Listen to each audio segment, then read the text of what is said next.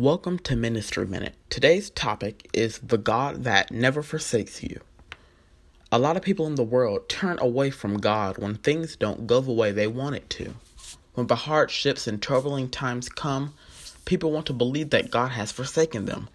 But I came to tell you today that the same God that you thought has forsaken you is the same God that can bring you out.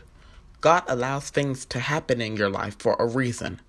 Every day may not be your best day, but there is light at the end of the tunnel. When plants grow, they have to have the equal combination of sunshine and rain. I consider the people of God the same way. How are we supposed to grow without rain and storms?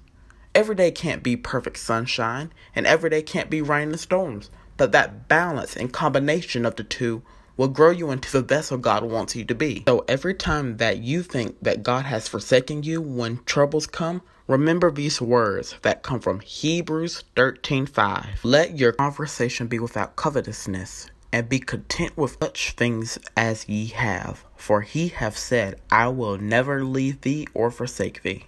God bless.